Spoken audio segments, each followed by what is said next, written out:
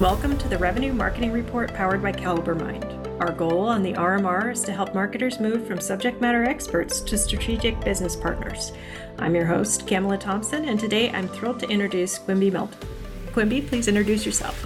Hi, Camilla. Thanks so much for having me on the podcast. This is a really important topic, and I'm really excited to have the opportunity to discuss it with your audience. Fabulous. And Quimby is an expert, I would say. You have quite a depth of knowledge around how to mine data from web interactions and how that's changing over time and how we need to start thinking about doing that going forward. So I'm really excited to dig in. So the first big question I have to ask, because we both agree there's a lot of misinformation out there. There's a lot of people talking about the death of third-party cookies. It expands beyond that. What's really happening?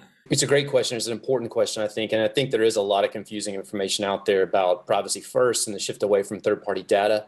A lot of times I think of it like living in the remnants of a supernova, and we're living amongst all that debris, and it takes some time for all that to coalesce back into some kind of meaningful form. So a lot of chaotic information out there. For the record, I don't think that the information that's out there is always intentionally misleading, but I do think it's confusing, and I think the people who put it out there can be confused as well.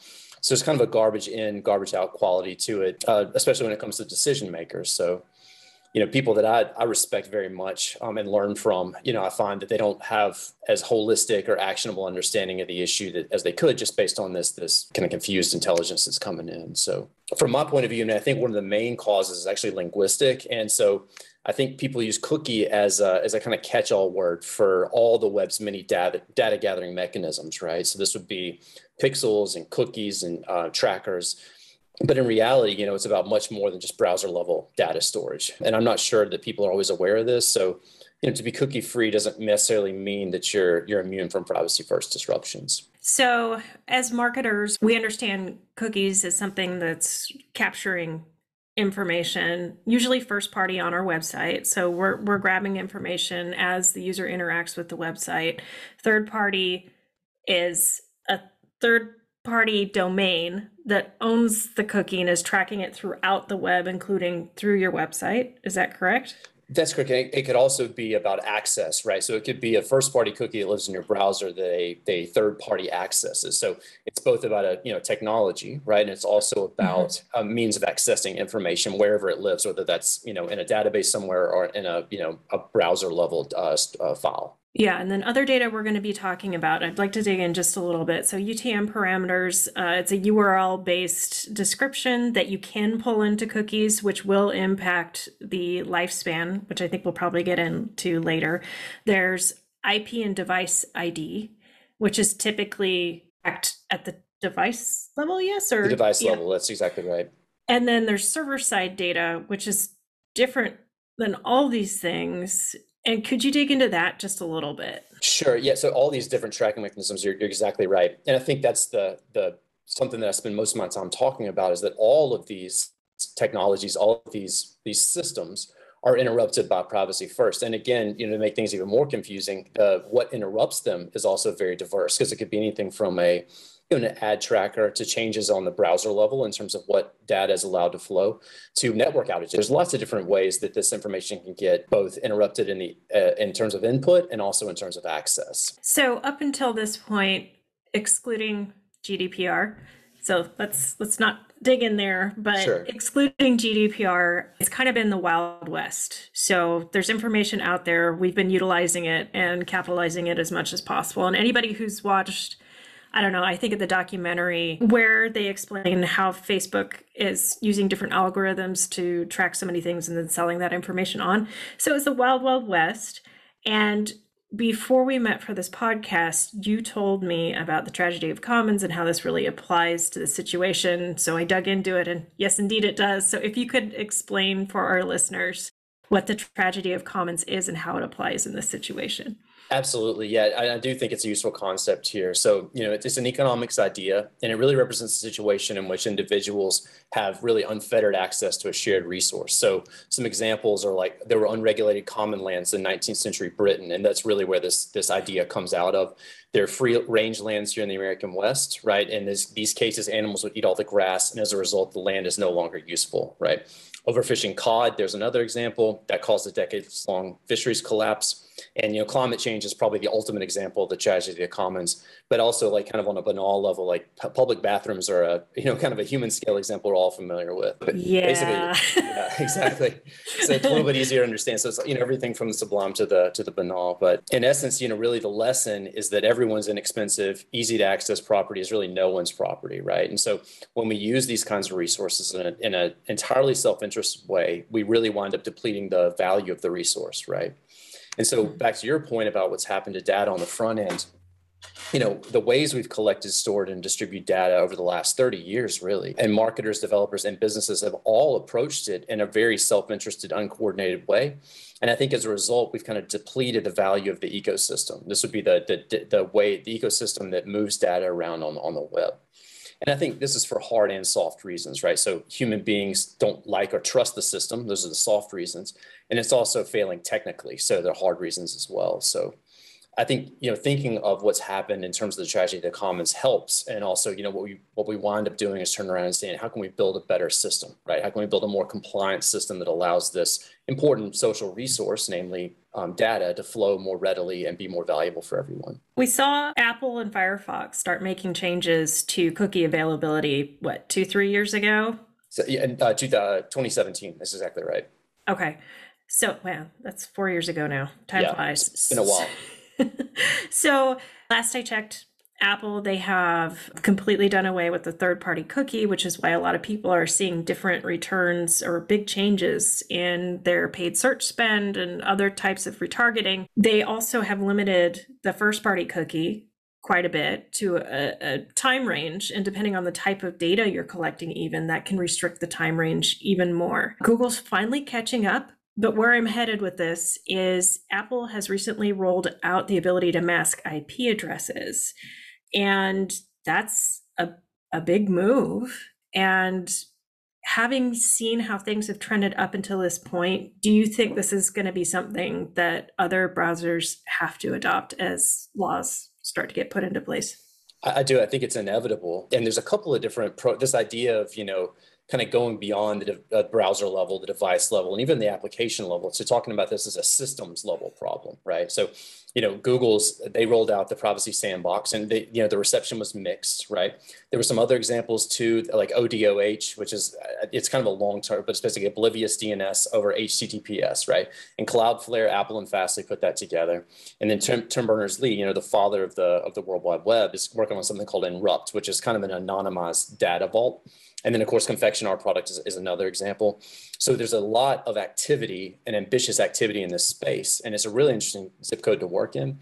And as sometimes I think about the winner-take-all format wars of the 80s and 90s, when Betamax and VHS and Blu-ray and HD-DVD really were competing to find out who's going to be the dominant technology format.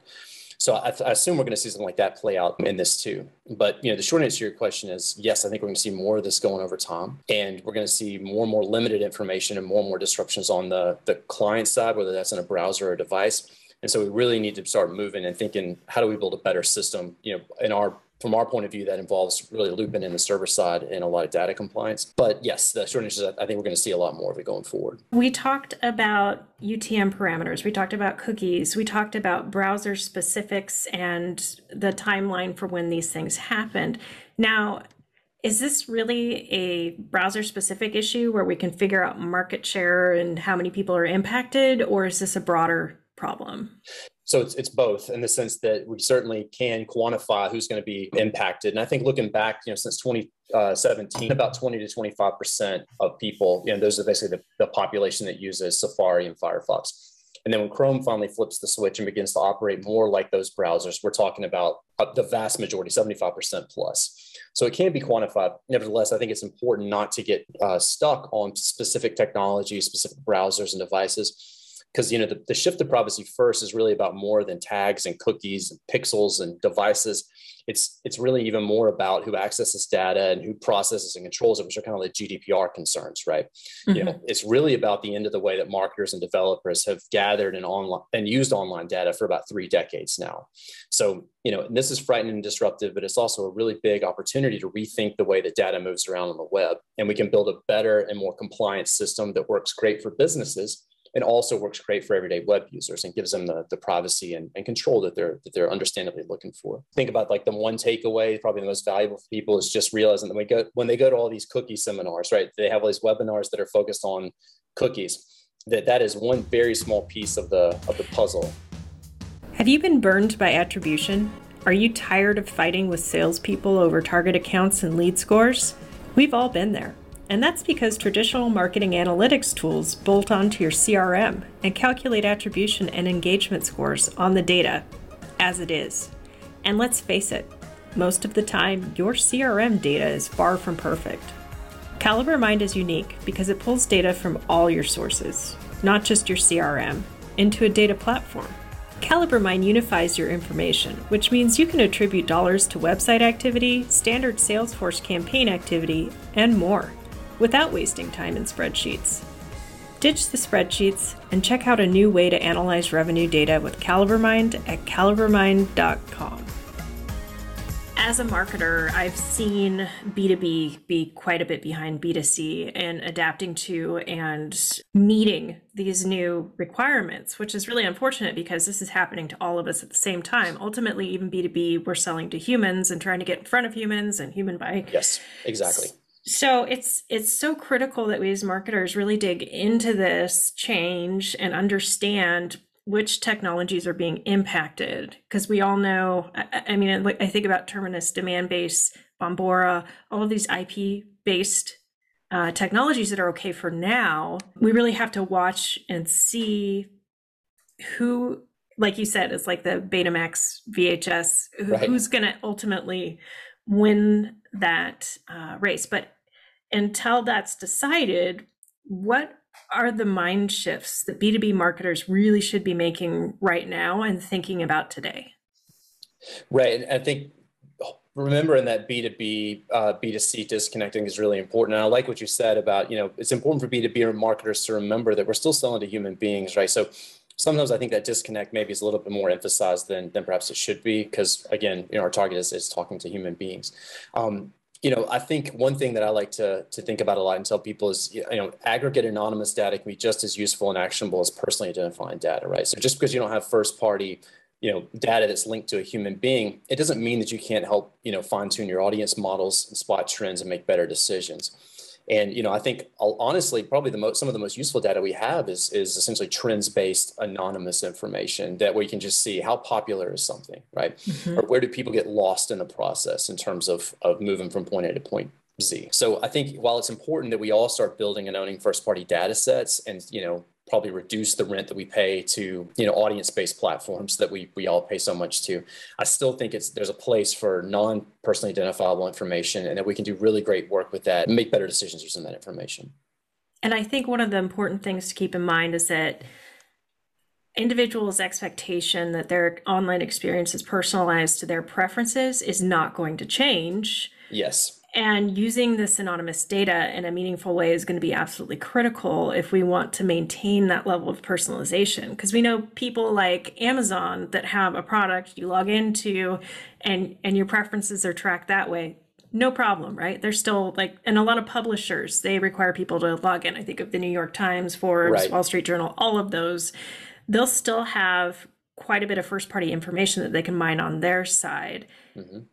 So can people use anonymized data and the interactions that are tracked with that anonymized data to understand people's preferences and leverage that to create that sense of personalization that we've all become accustomed to? And that's a really great point. I think that there are some competing demands that even come from the consumer level as well, where it's like we want it to be we want to reestablish our privacy, right? But we also want highly personalized experiences, right? And that demand, that paradox, is not easy to fulfill. I think maybe the trick to that is to start rebuilding trust, right? And so if you move forward and the first thing you do is say, look, we need to rebuild trust with everyday web users. That will open up all kinds of opportunities to begin to collect more personally identifiable information where you can build really great personalized experiences. So I think the real trick, the real critical factor here in terms of, both on the systems level, rebuilding a system that actually works, right, is also on the soft side, rebuilding trust with users that will open up the opportunities that we need to build great systems. So. Great points. So, what advice do you have for somebody who's just brand new to the business world and thinking about going into marketing? What things should they be thinking about to really prepare them for the next state in digital marketing?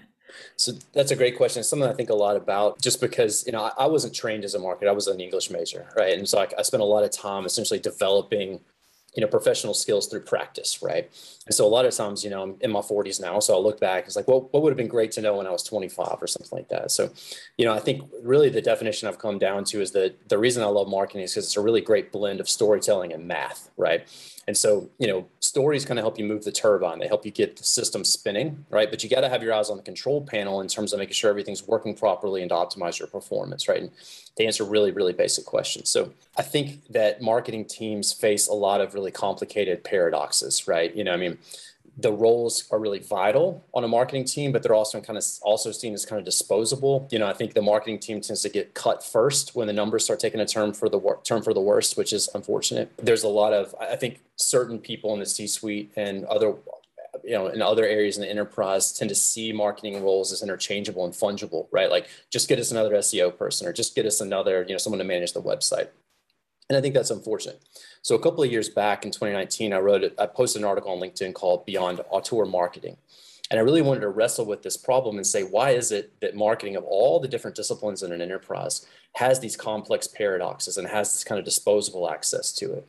So, what I came away with, my best kind of operating thesis and the advice I would give to someone is, the term auteur really refers to film criticism, right? And it's this idea that the director is the author of the film, right? And I think a lot of times marketers get bogged down in the creative aspects of their work. So this could be the images you're going to use on a website, branding elements, colors, things like that.